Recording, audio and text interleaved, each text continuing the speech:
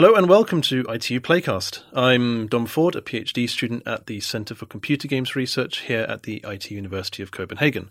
And I'm joined by Pavel. Pavel, would you introduce yourself? Yeah, sure. Of course, I'm Pavel Grabarczyk. I work at the Centre of Computing Education, and I'm an associate professor here at the ITU as well. Great. So we're back after quite a long break. Times are weird. Let's not get into it. And we've got a very simple formula for you. So Pavel and I have chosen one academic paper and one game that we want to have a chat about. That's it. So the paper is Jesper Juul's recent game essay combo, The Game of Video Game Objects. And the game is Unpacking by Witchbeam. So we'll start with the paper, and by way of introduction, I think I'll just read the abstract so that it's Jesper Juul's own words. So, the title is The Game of Video Game Objects, a minimal theory of when we see pixels as objects rather than pictures. And the abstract. While looking to the future, we have overlooked what is right before us. With new technology, haptics, rendering, virtual reality, we have spent much energy discussing immersion, presence, thinking sometimes about current technology, but often about a hypothetical perfect experience or future perfect technology. In this, we have forgotten something rather fundamental. How do we, in the first place, decide to see a group of pixels on a screen as an object to which we have access, rather than as a picture of an object? This paper explores this question through a playable essay. At first, we may think that we will identify anything interactive as an object, but the playable essay demonstrates that this is much more complex and pragmatic, and that this identification has 3 steps. Identifying pixels as an object rather than a picture, reasoning about the object as a specific type of object, such as a ball, and identifying it as a real instance of a type of object, such as a calculator. I conclude, or Jesper Juul concludes, that we identify objects not with a general list of properties like being interactive or physical, but on implicit rules that we use depending on the type of object we are considering and on what we are trying to do at a given time. He identifies 9 such tentative rules. Finally, there are many kinds of video game worlds, from the default 3D worlds of many game engines to social worlds. Examining the Unity 3D engine used to create the game, he argues that game worlds are fundamentally not designed as bottom-up simulations of a world, but are deliberately implemented in human categories, and that we understand them as such. Within that frame, our relation to video game objects is pragmatic, and we will accept pixels as objects when it is helpful to our goals and plans. Not sure why I merged his first person with the third person there. I think it worked quite well. It worked quite well. Otherwise, okay. People might have thought that this is something that you are pointing out. Yeah, that's what I was thinking. But in the process, I think we became a sort of Dom Jesper hybrid there. No, I think it's fine. But anyway, what are your kind of opening thoughts on the? Yeah, on the paper? One opening thought that I wanted to start with is that so for folks who didn't see it, which I'm assuming maybe most of our audience, because this is it's a very recent paper, is just that we are kind of cheating here, because we were supposed to talk about one game and one paper. We kind of technically talking about 2 games, because this paper, as you said, is a combo of a paper and a game. And I think that this is the most striking thing from the beginning. I think that content-wise, it's also very interesting. But like form-wise, it is striking, because it is a combination of of a game, kind of like, I would say, a walking simulator of sorts, that you can play in a browser, and it's in 3D. And then an essay that sort of summarizes, or rather, puts more context into what the game contains, because the game also contains text. And I would argue that even if you, for all of you who do not have, much time, I would argue that even going through the interactive element alone will give you roughly a very good approximation of the main claims that Jesper wants to make in this. So I think it's very efficient in this regards. What were your thoughts about the form, the idea of a hybrid form? Yeah, I really liked it. I mean, it was, as you say, this in the game itself, which is kind of like a walking simulator, and then you kind of stop at signposts, which have a fair amount of text on them. It very much is this essay game hybrid, where it's not super game-like it is. You stop, you read the text, and then basically instead of a figure or a table, you just have an interactive example. So on one signpost there will be like I guess we might call it a picture of a rock. Yeah. And then right next to it will be sort of a video game object rock, which you can walk into, 3D rock, and right? a 3D rock, right, that you collide with and stuff like that. And so this just lets you tangibly sort of through the avatar get at the point. So he's like, well, why are these different? Ultimately, these are both the picture of the rock and the 3D model of the rock are both just pixels on our screen, functionally 2D. Yeah. So in what way are they different? And that's kind of the departure point for the essay, I think. So I really liked that in that it's just you read a bit and then it just really sort of gets fixed in your brain when you can see, okay, yeah, here's the point he's making, and I can interact with the object, and it does exactly what he's kind of talking about here. I totally agree. I think I couldn't agree more. I see it as an extension of what philosophical thought experiments do.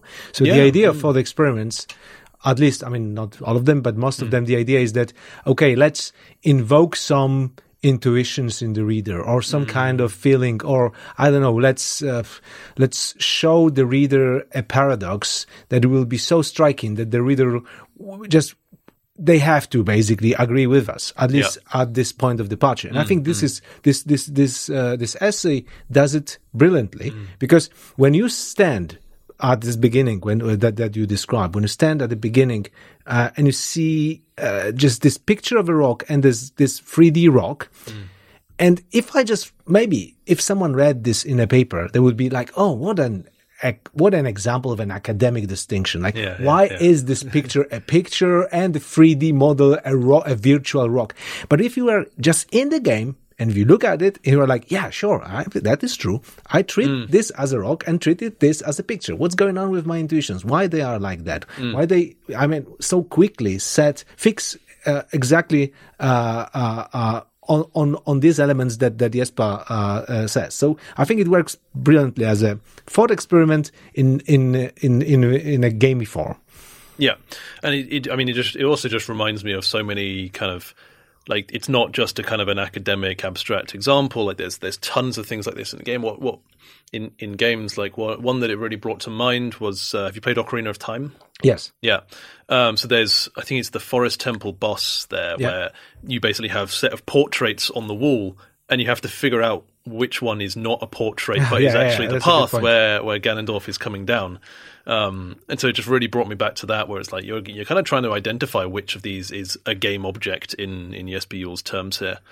It's funny that you invoked Zelda, because to be honest, for me, Zelda is a good example of a game that, at least for me as a player, does not do this approximation of a world good enough. One of the things that Jesper talks about in this paper is not only when is a rock in a game, but when we treat it as a rock and not just a representation of a rock, but also what it means. What does it really mean for a collection of objects to be treated as a world?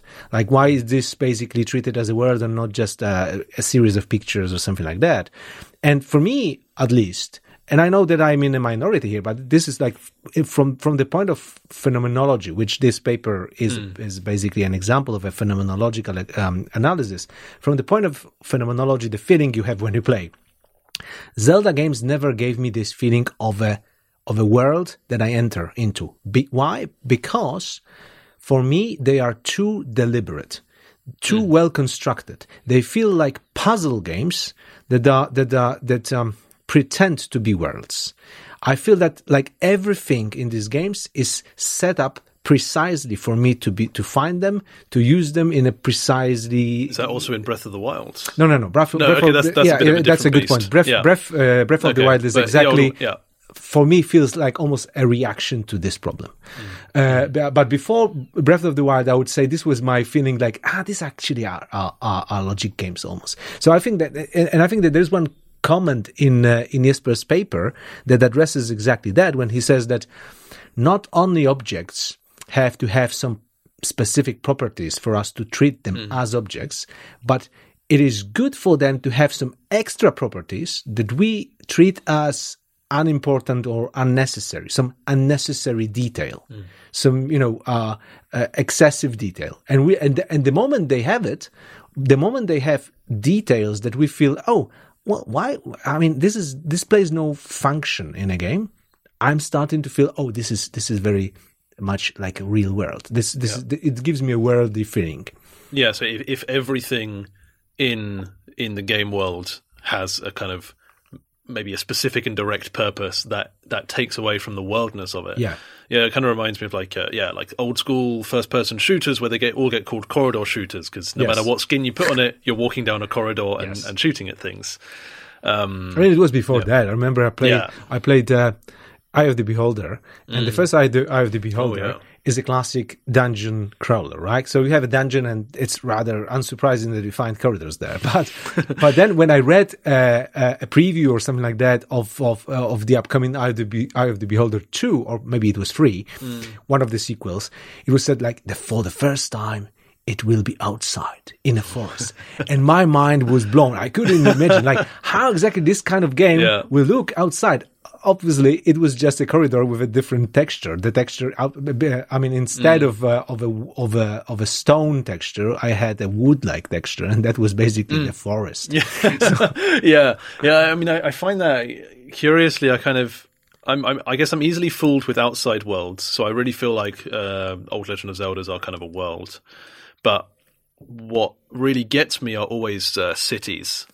All right. Just as soon as you start to think about any game city, so I mean, particularly comes to mind is like the Citadel. You mean the fact that the game contains cities, or some specific aspects of the city? So the way, I really see that kind of, I guess, artificiality within city settings, just because it's like, okay, this is the Citadel. This is where many millions of humans live, and I like traverse it in 5 minutes. I see about 4 people. I see the same people constantly. Just so many of the things that are like completely alien to actually living in a city, and how especially something like the Citadel, right, is just a few very small nodes of places, and I wonder if that's because the kind of unnecessary objects that you need to make a city feel alive are like a lot of people doing a lot of different things, which is just like technologically extremely difficult to do, maybe. But that's a good example. I didn't think of that. I think I have the same feeling too when it comes to cities, especially that they are so functionally transparent that you can see, this is of course the shop, and then this is the shop, this is the the healer and stuff like that. Or here are the buildings you can walk into, and here is the obviously fake door that you can't walk into. Which gets us back to the paper. I mean, fake door that you can't open would be basically in Jesper's paper. This would be a good example for Jesper's paper, because it would be about like, okay, you have an object that is represented somehow, and it's much more on the surface, is much more than a picture, because you can, let's say, look at it from different angles. So for starters, it shows that it's not just a picture. But the moment you can't open it, you feel like, oh, this is not a real door inside the game. And I think that the crux of the paper is that there's weird moments when while staying inside a video game, a virtual world, we call some things, oh, this is a real one and this is a fake one. Yeah. And this is in my opinion the most important aspect of this paper, right? Yeah. I mean, I'm not sure if I maybe misunderstood this bit, but there was I guess his description of kind of when a door is a real door or a fake door is when when you can use it for the purposes that you need it for. Yes. So if you only need a door to build a base, then it doesn't matter if the door opens or not. All it matters is if you can pick it up and grab it. But then, for me, that seems to link to the unnecessary stuff of it, where for me, a door kind of, by definition, needs to be able to open no matter whether you need it to open or not. Otherwise, it's not. What about broken doors in life? Well, I mean, that's in the description. That's a broken door. Yeah, exactly. It should be able to open. So, I mean, I kind of... and yeah, I'm not sure if I was just kind of maybe slightly misreading it, but that's kind of a bit where I took a bit of a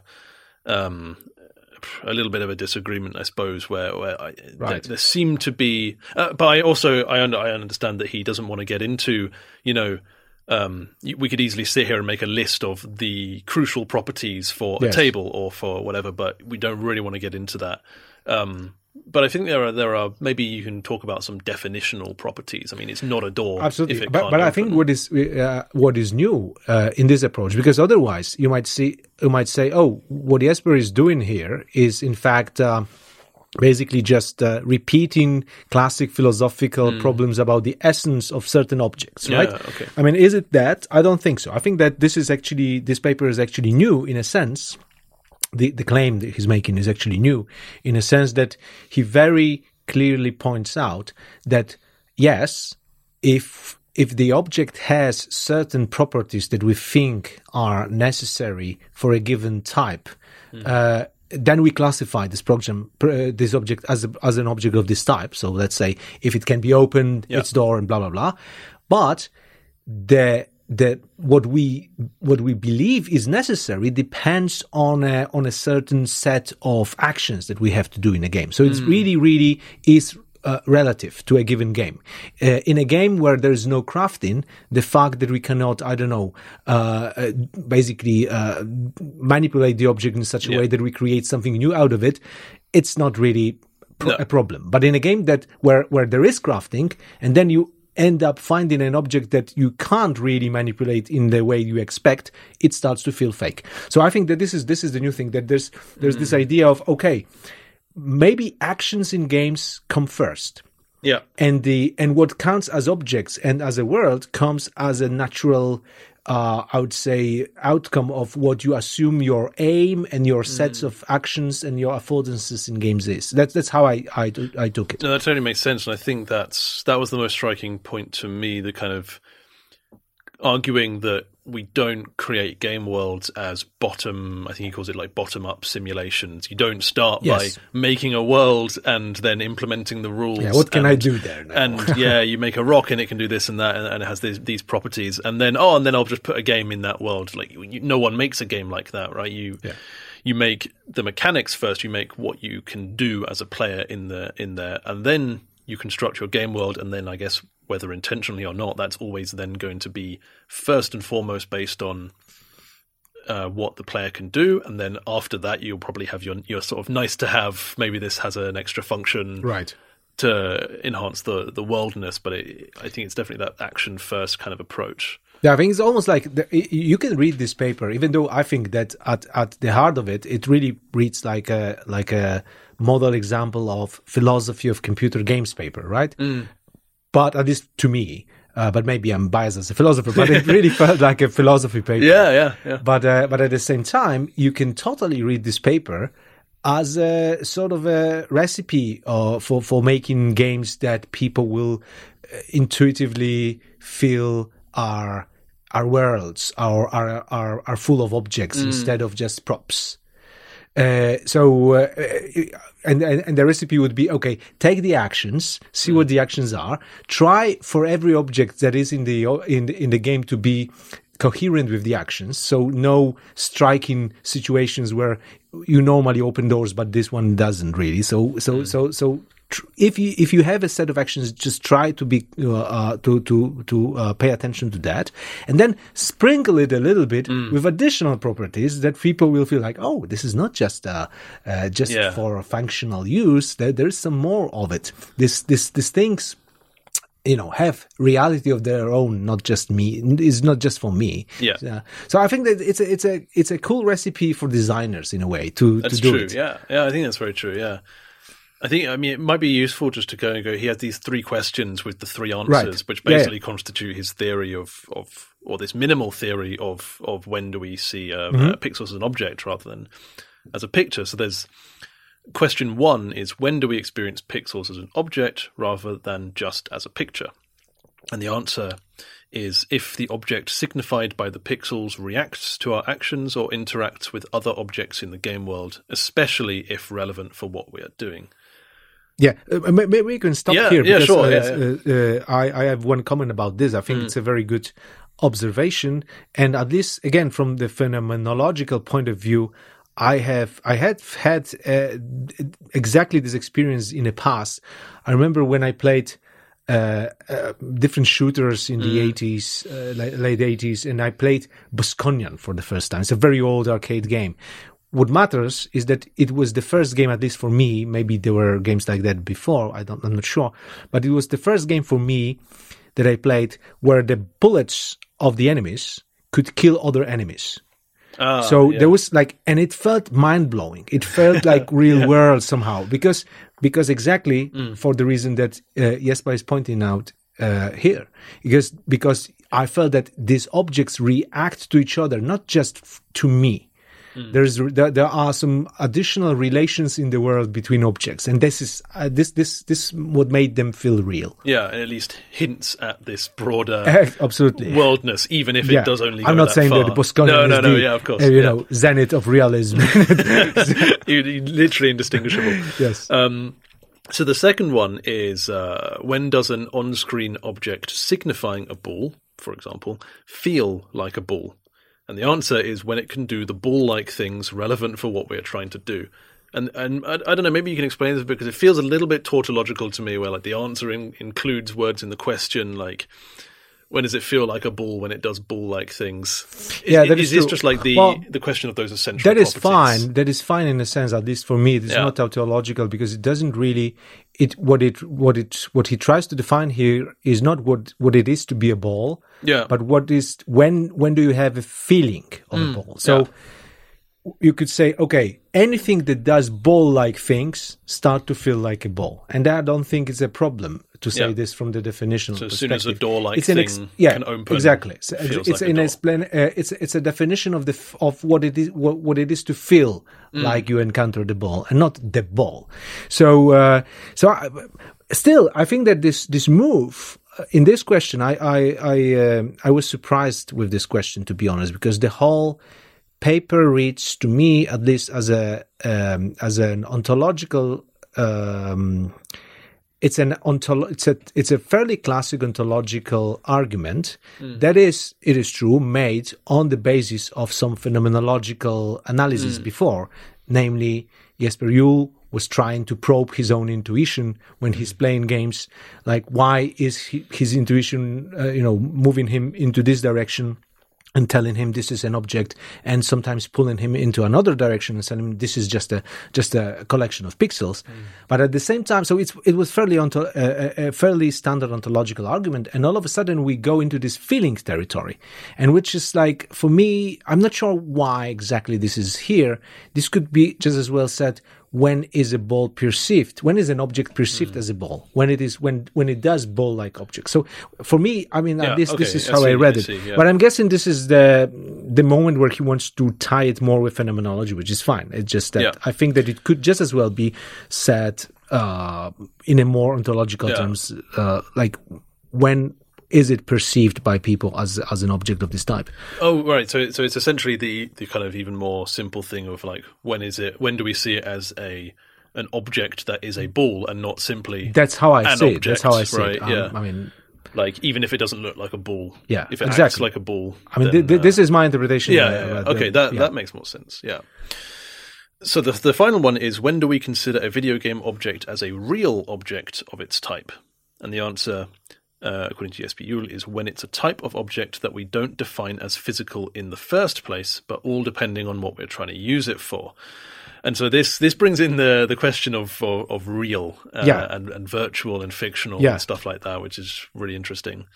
And I have a different opinion here than Jesper. I had the pleasure of reading one of the previous versions of this articles and having a conversation with the author. So I know that we disagree here. So it's just my opinion that I think that a more enlightening way of explaining this would be to clearly invoke the category of fake objects or just apparitions of objects, which is not in the paper. Because when we say that something is real, the questions, to me at least, the question is real as opposed to what? Real as opposed to virtual, real as opposed to possible, real as opposed to fictional. There's so many oppositions, or maybe non-physical. Yeah.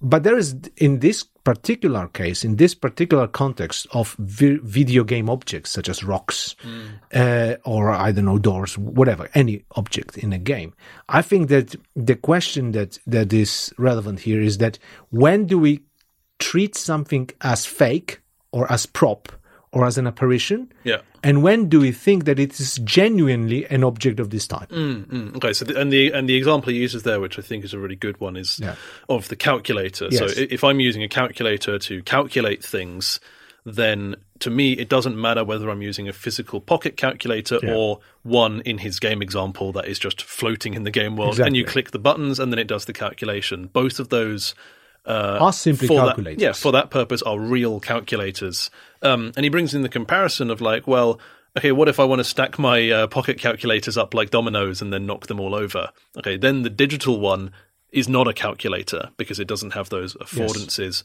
But then, we're talking about the more specific kind of, I guess, sub-type of physical pocket calculator. Yes.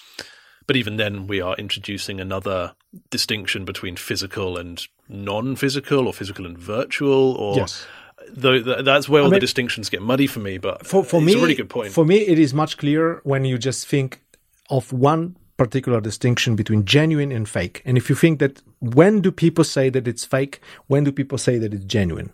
Yeah. And at least for me, this makes this third question much more clear. So whenever it is possible for any object to be described completely regardless of its physical properties, then it is super easy to make it virtual. Because you just take all of the other properties that are not physical and you just recreate them in the virtual space. Once you do that, then people will be happy with this object, whether it's calculator or money or whatever else, or a red patch. No one is like seeing a red patch on the screen and said, "Oh, I like this virtual red." No, it's red. There's no virtual red on screens and red reds on lipsticks. Yes, that's because it's a single property, and with single property, we feel that it's fine. We can talk about we can talk about red on a screen, on someone's lips, on a rose, whatever. It's the same red. It's more complex when we talk about objects, but then I think the question is, when do you treat something as an object? Well, one of the answers, as Jesper points out, is that if the physicality doesn't count, you can just make an abstract description of something. An abstract description of something is simply a first step of making it virtual. That's my reading of that. Yeah. Okay. Yeah. One other kind of thing that that I just noted down about this was he uses this example of, so the game contains a ball that is on top of a pedestal and you can't get to it, you can't jump high enough. So he kind of, I think, makes the argument that well, it's at the very least it's irrelevant for our actions, and so is potentially not an object. Or is that a different argument? Because I mean, I felt like he approached it from the opposite way from me, and how I would approach that is, I would probably assume, maybe based on shared characteristics, like it looks like other objects in the game. Right. I would probably assume it's an object until proven otherwise. I would say so too as well. But I mean, remember also, this is something that can totally happen to you in real life. It's not something that, I mean, you can just, we all know this. I forgot the correct name for it, but we all know this old props that they use in Western movies, where they just had fronts of the houses, right? Only fronts, like a planks with fronts and nothing else outside. I mean, if you happen to go through a city like that right now, and you didn't look, at a certain angle, you would be completely fooled. Yeah.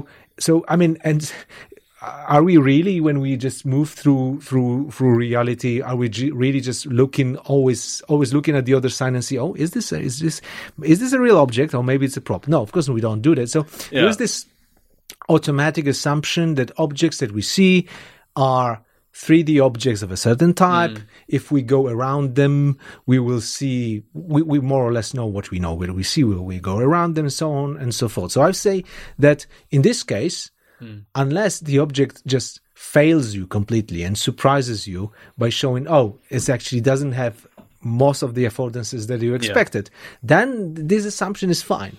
Yeah, I mean, it's kind of like there's a, I don't know, maybe this is like an internet fake story, but I think it's real where like in World War II there were inflatable tanks used. So I've never heard of it, but why not? Yeah, sure. Exactly. So that at a distance, it looks like... Exactly. It's like, oh shit, there's a ton of tanks coming our way, we better do something, you change plans or whatever. And then they're just like inflatable.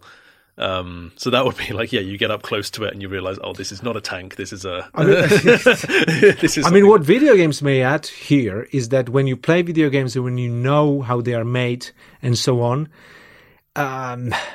in some cases, it's kind of... You know that they don't have certain properties, like simply because most of the games we play are not voxel based. Some of them are, some of them very successful. But what I'm saying, that the typical way of doing games is that they are not using voxel technology, but they're just using 3D models that are textures. Well, technically speaking, if you know that, it is kind of a weird feeling that you know that everything you encounter in this game is actually completely empty inside. Yeah. And sometimes you can even clip through, right? So, so in a way, you are making this weird mental operation that you kind of forget about it.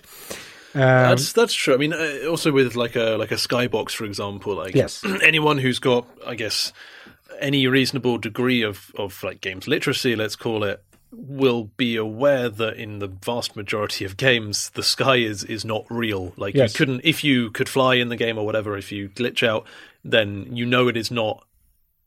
What terms to use for it? Like a real cloud. You know, it's just going to be. It's a fake. It's a prop. I would say it's a prop cloud. Yeah. So, do you think then that we? And maybe this is the contribution of the paper. Like, well, maybe when we approach this kind of reasoning in games, as we do in life, do we do it in a fundamentally different way in games because we know that the whole world is artificial, is all created, or however you want to put it? Yeah, it's a good question. I actually tried to do this kind of phenomenological analysis of my own experience, and I think that in this respect, I lied to myself a little bit. Yeah.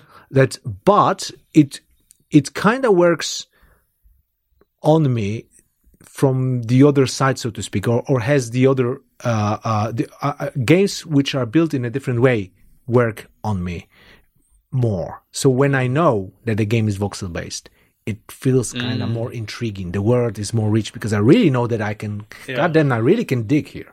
This is something that it's not just a scripted thing. I really am digging in the world, which feels thrilling, at least at first.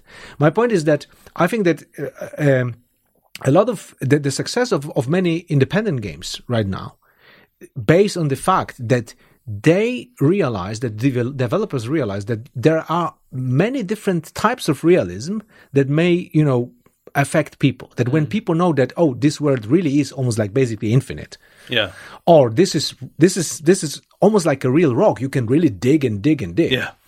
Or like in Dwarf Fortress or something like that, the relations between objects are so complex that I, as a player, feel almost like the opposite of Zelda. I feel like the insignificant thing in this huge world of interrelations.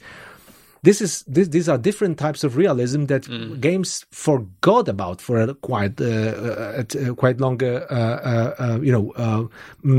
period of time, where people thought only that realism was only photorealism. And I think that in this sense, I would say independent games kind of intuitively explore what Jesper Juul is telling here. If you add relations, if you add affordances, sometimes things feel super real, even if they look simple. And of course, like what happens if you do at least intentionally take a more bottom-up approach, like a Minecraft or something, where it's like, I am going to create the world and its relations first, Very good then point. Put a game into it. Does that change that kind of... Yeah, it also, I keep coming back to something that I've not actually properly looked into, so this is just throwing it out there, but I've been really meaning to, is Richard Gehrig's kind of, I think it's mostly him, this idea that we, in fiction at least, and he talks about literature, so maybe it doesn't apply to games, but we don't suspend disbelief. That's not a thing. Right.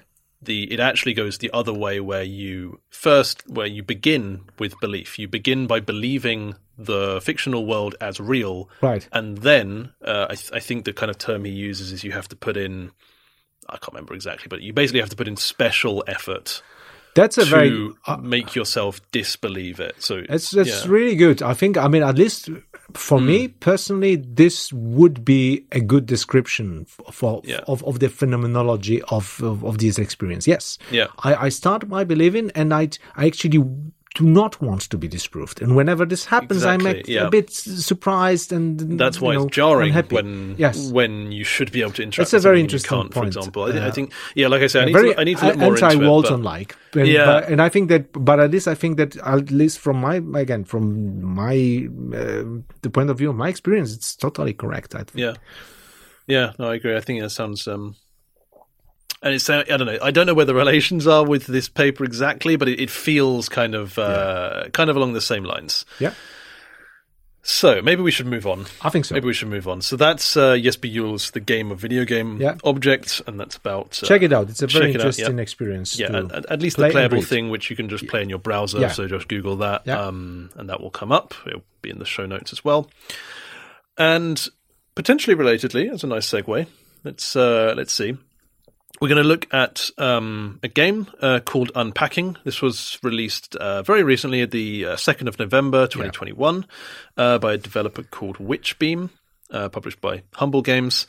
And the kind of two-line description is Unpacking is a Zen puzzle game about the familiar experience of pulling possessions out of boxes and fitting them into a new home.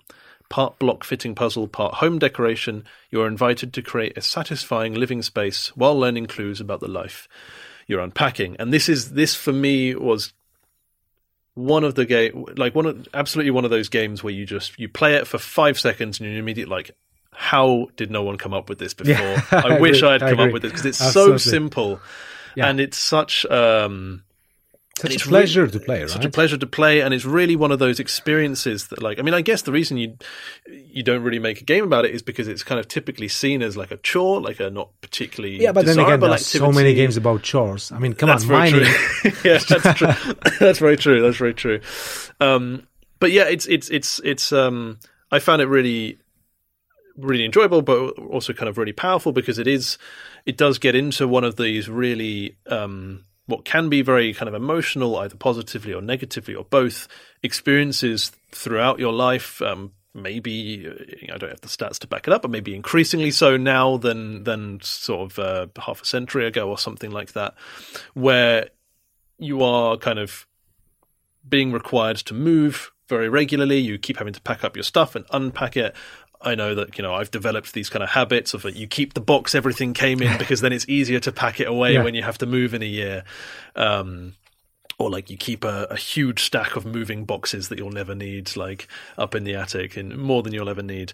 And so it really gets to the kind of, for me, it really got to that really kind of emotional experience. And so you kind of go through the game, through the various stages of this person's life, and this is also what's intriguing about it, maybe with video game objects as well, how there are no characters in it, essentially, or depicted in it. There are definitely characters. Yes. You basically glean this person's life from what they unpack. Then you move places, and then I remember that from the kids' room that I unpacked, and I still keep hold of that teddy bear or something. Yeah, exactly. Or teddy bear is there. Or like, here's a picture from vacation, or exactly. Or previous. And so you really kind of get this. I guess you get this kind of story over this person's life. So yeah, what did you think of it? I was absolutely delighted by it, and I have to say it's actually a super funny moment for me to play this game, because I'm not making this up. I was playing this game while unpacking in my real life. So it was one of these cases. I had to say to my wife, sorry, I can't unpack this because I have to play unpacking for the podcast. I'm not joking. So this feels weird, but at the same time, very, very, I would say, very unique experience for many reasons. I don't know what to start with. Maybe I will start with something that is very, I would say, shallow, but at least for me, very important. That is the look of this game. I love the look of this game. It's basically, it's a beautiful, intricate pixel art. I know that we live at the moment where there are so many games, so many pixel art games, but pixel art is just a type of style, it's a technology. And good pixel art is something that is not as common as you might think. No. I mean, basically my method of establishing if something is good pixel art or not would be just because I played games during 16-bit era, and I'm thinking always like, would this be considered good graphics on the Amiga or on the SNES? And in this case, this is mind-blowingly beautiful. In fact, it's kind of like an HD pixel graphics. I think that because the reason I'm pointing this out is not only just for the aesthetic pleasure of it. I think it's absolutely one of the top games when it comes to pixel graphics. But I think that this game has to whoever did the graphics, I would have to check the credits, but whoever did the graphics, they basically gambled a lot because they made a game with pixel graphics with sometimes very small objects on screen, right? And they had to believe that the player will be very good at recognizing the objects, because the game forces you to place the objects in right places. It's not just we didn't talk about this, but it's not a game where you can put anything anywhere. At the end of every level, so to speak, of every scene, at every apartment, the game judges you and shows you that some of the objects are misplaced for various reasons. We can get into that later. But my point is that it's not just a clicker, right? And because of that, you actually have to recognize the objects. And to recognize such a small pixel art, I mean, it's such a high resolution pixel graphics that it's still recognizable pixel graphics, but it's such a high resolution that there are this minuscule, for example, there is this minuscule DVD or Blu-ray boxes that you put on the shelves, and at some point I was just able to recognize that, oh, this is Jaws. It's like, wow, this is amazing. Well, I think there's like also like Wind Waker is one of the absolutely. There's GameCube. You can see that. So this is absolutely a fantastic job in that it really believes in itself and really thinks, yes, our pixel graphics is so good that we can simply ask the player to sort these objects without giving them any help. Yeah, that's true. There were, for me, a few cases where it was a bit hard to figure them out, but then you can also get helped by, that's the other thing that I think is brilliant in this game, the sound design. Absolutely. There are, yes. I think I saw a tweet or something saying there's like 20 or 30,000 WAV files in the game because, so you pick up an object and you place it on the table, and basically there's a different sound file that plays based on where exactly on the table you put it and what it is. And that's not like some kind of, I guess, physics-based system. That's just like separate sound files, I think. Maybe I've got that wrong. But yeah, so the sound also helped. You're like, oh, I don't know what this is, but it sounds metallic, and you can kind of work it out from there. There's also, I've seen like a generational thing. So I know that a lot of younger players had no idea what the GameCube was, which for us is super recognizable. But for a lot of people, like, what the hell is this? But I'm guessing they do recognize it as a console, right? Which is enough. Some didn't. That's interesting. That is interesting. I think I saw someone say, like, wondering where in the kitchen this thing goes, or like, just not at all recognizing it. There's also a gender bias. I was actually I've fallen prey to this myself because the character that you are unpacking for or with or by is a woman, and I as a man somehow assumed it was a man. I don't know why. and when I the first time I saw a bra. Yeah. And I looked at this bra and I thought, oh, are this I don't know, are this some kind of shoes for the bathroom or whatever? I just like, I seriously put them on because I thought I didn't recognize it as a bra, which now I find really, really telling how biased you are. So I'm actually happy that I made this mistake because it has shown me my biases. That was fun. But I mean, that gets to an interesting bit about how in real life, how uncomfortable, at least maybe this is just me, but how uncomfortable it would be to unpack for someone else. Absolutely. And yet this game, I guess, maybe at the beginning, it makes you you're a little bit unsure, a bit uncomfortable, Yes. but then you very quickly kind of get very comfortable with this person's life. Maybe you could describe it as like you begin kind of inhabiting their character, so it's you deciding where things You start whatever, to say that basically you feel that, oh yeah, I know these objects. I mean, I remember there was one cup that all of a sudden, after one of the moves, became a bit chipped. So I feel like, I can see the passage of time, but then still, it's cool that you keep it. And it's also fascinating what this person keeps through her life. Like, what are the important things that she keeps, right? And sometimes, what are the important things she goes back to?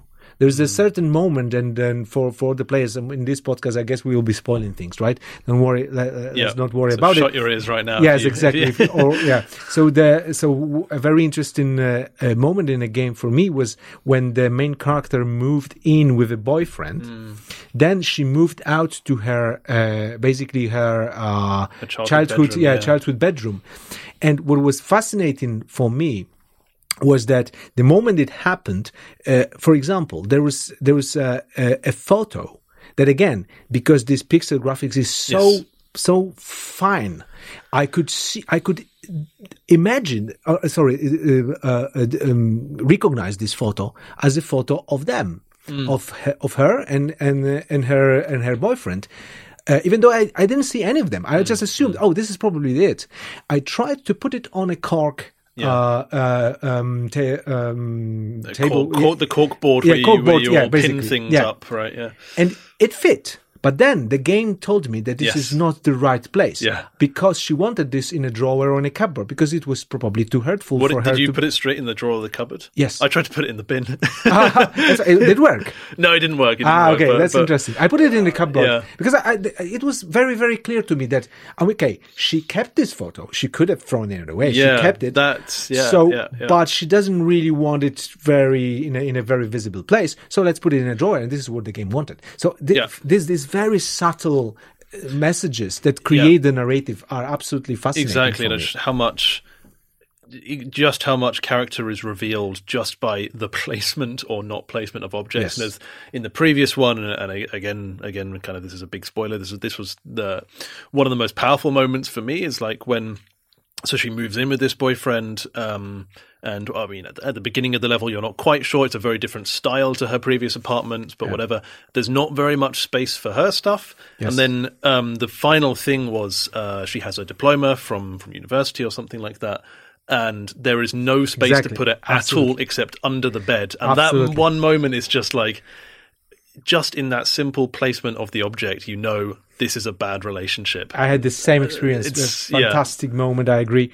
Yeah. And the fact that after she moves out, first to her, as we said, to her childhood bedroom, then to a new apartment, which is actually quite spacious. It's just like a shocking moment where all of a sudden so much space. But what is fascinating is that all of a sudden the objects she takes with her are quite different, and not different in a sense that these are just new objects that she collected as she went through life, but after this experience of breaking up and going to a new apartment, all of a sudden she wanted to take, for example, more plush toys. Yes. From her original. So it feels that she's become more nostalgic. That's my opinion. More, I don't know.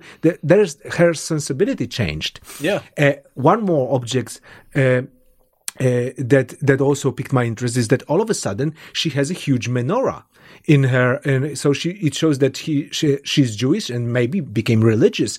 That part I'm not 100% sure. I would have to double check if you could put the menorah on just simply on a shelf as an aesthetic object. I want to say that the game pointed out to me that it can't be placed like that, which shows that it's not only an aesthetic object, it's probably an object of cult, which shows that maybe she has become religious. So this fascinating journey of thinking of like, what do these changes mean about what do they tell you about the changes in personality of object? That was absolutely fascinating in this game for me. I guess that kind of is a bit where it goes back to TSPU's paper, like where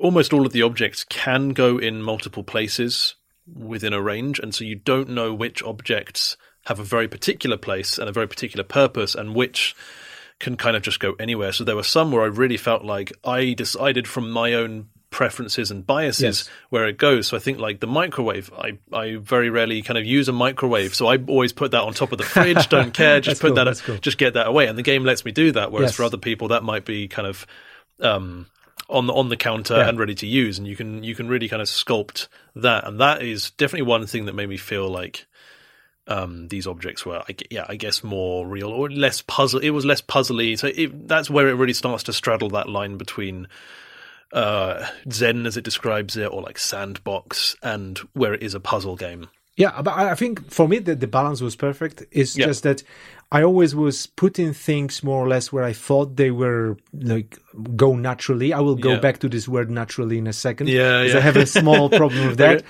But I was doing that, and after you finish it, the game judges you, so to speak, showing you with red outlines which objects are misplaced, or basically placed in a way that is not as the owner wants. That this was what exactly it means to be misplaced in this game.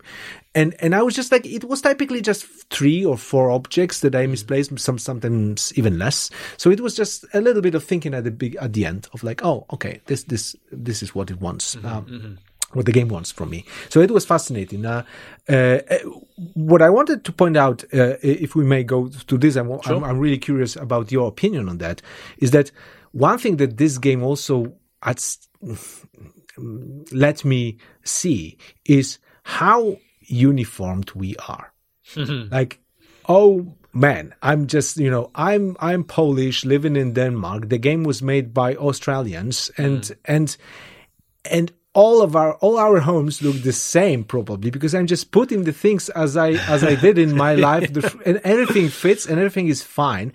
And it's not, as we said, not just because the game lets you do whatever you want. No, it's just the game assumes that things have natural place and that you know what their natural place is. But if I was from a completely different culture, would this game be easy for me or not? I'm not sure. Yeah, I think there's definitely an element of that. And I mean, it's what was I going to say? There was a point I was going to make on that. It was about how much I laughed because I do exactly the same thing with actually the order that you unpack things in, which led me to that as well. How it's not super well organized in the boxes. It's not here's a box with just books. Here's a box with just toiletries or something. They're mixed up a lot, and it's like, to me, that really reflected. Okay, so one, there's practical things, right? Of like, books are really heavy if you have a full box of them. But also, there's just sometimes it's a bit of laziness. I'll just throw stuff in. Sometimes it's also like, okay, here's some delicate things in this, so then I'll put a towel or 2 in there to keep them safe, and it just by the order that you pull things out in, it really again got to me about how like. That's not some kind of very idiosyncratic thing that I do and no one else does. This is like the natural way to pack boxes, if you like. Yeah, but also to add to this, I think that the game uses this in a superb way when it teaches you that there are more rooms than one at the beginning. So the first level has only one room, your bedroom. You unpack things, and in the second level, all of a sudden you get an object that you can't really do anything with, because it's all of a sudden a kitchen-related object in a bedroom or whatever, something like that, or in a living room. Basically, an object that does not belong here. So you naturally seek, oh, well, what's going on? Oh, there is also a kitchen. Yes. So now I have 2, and it's a very clever way of doing it, but also very natural one. But still, whenever I say natural here, I just wanted to point out that it's like, it's a game about how uniformed Westerners' lives are. It is. I mean, I have no idea if the developers had this in mind, but in a way, they created a little bit something that is a bit of a criticism of us. Yeah, we are basically like exactly the same. We are living with exactly the same sets of objects in the same sets of arrangements, just like almost like one big IKEA catalog for the whole world. Even with the progression, right? So you have the the computer and the monitor get upgraded, Yes. but then you hold on to the retro Very consoles. good point. Very good point. Even wherever you time-wise, go. yes. Yeah, Of course, you had GameCube and then Wii, and yeah. And then a PlayStation, I think, and it's just a PlayStation 4. I think so. Yes, I think so. And I was just like, oh, that is literally my console Would happen, progression. right? It's, oh god. So this is, I think. I mean, if I may add something, one more critical note, but these are critical notes that come from the fact that the game made me think a lot. So they are like critical on another level, so to speak. Is that I think that this is also fascinating and scary in a way. How much this game shows that our identity can be completely created from the sets of objects we have. So I never met this person. Yes. Her boyfriend, her girlfriend later. I never met these people, but I created such a huge amount of assumptions about them all of a sudden, just based on the objects. And also, I mean, this shows that basically you just look at a set of objects, you have a person. That's I think scary and maybe a little bit critical, or maybe if taken without criticism, I think it's a scary thought. Yeah, I totally agree. It is kind of troubling just how much you can tell from that. I guess it's kind of linked to like just how much you can tell about a person from the phone data, like where you get a few data points of like where they've been on Google Maps, and you can suddenly work out like, okay, here's where they live, here's where they work, here's their best friend's house. This is the kind of person they are because they always go to music venues or whatever. And it's just like how much of our personality, I guess, is then externalized in that kind of way.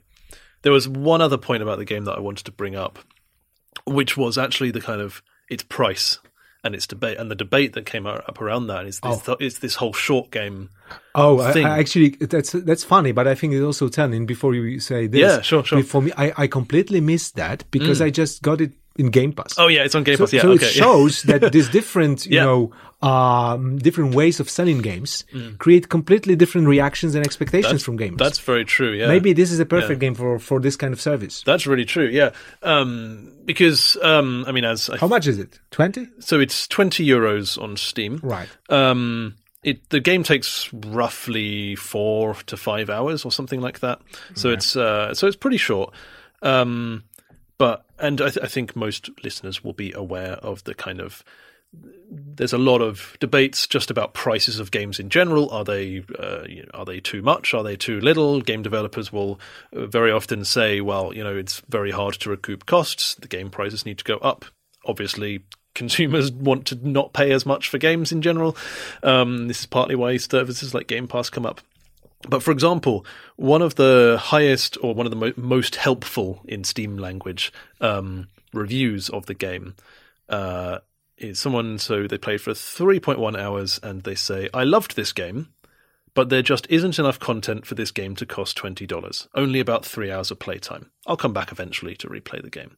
And there's a bunch of other reviews that are like, oh, can't you add like an endless mode? Can't you add this or that? And it's just this equivalence of quality to playtime or to the amount of content.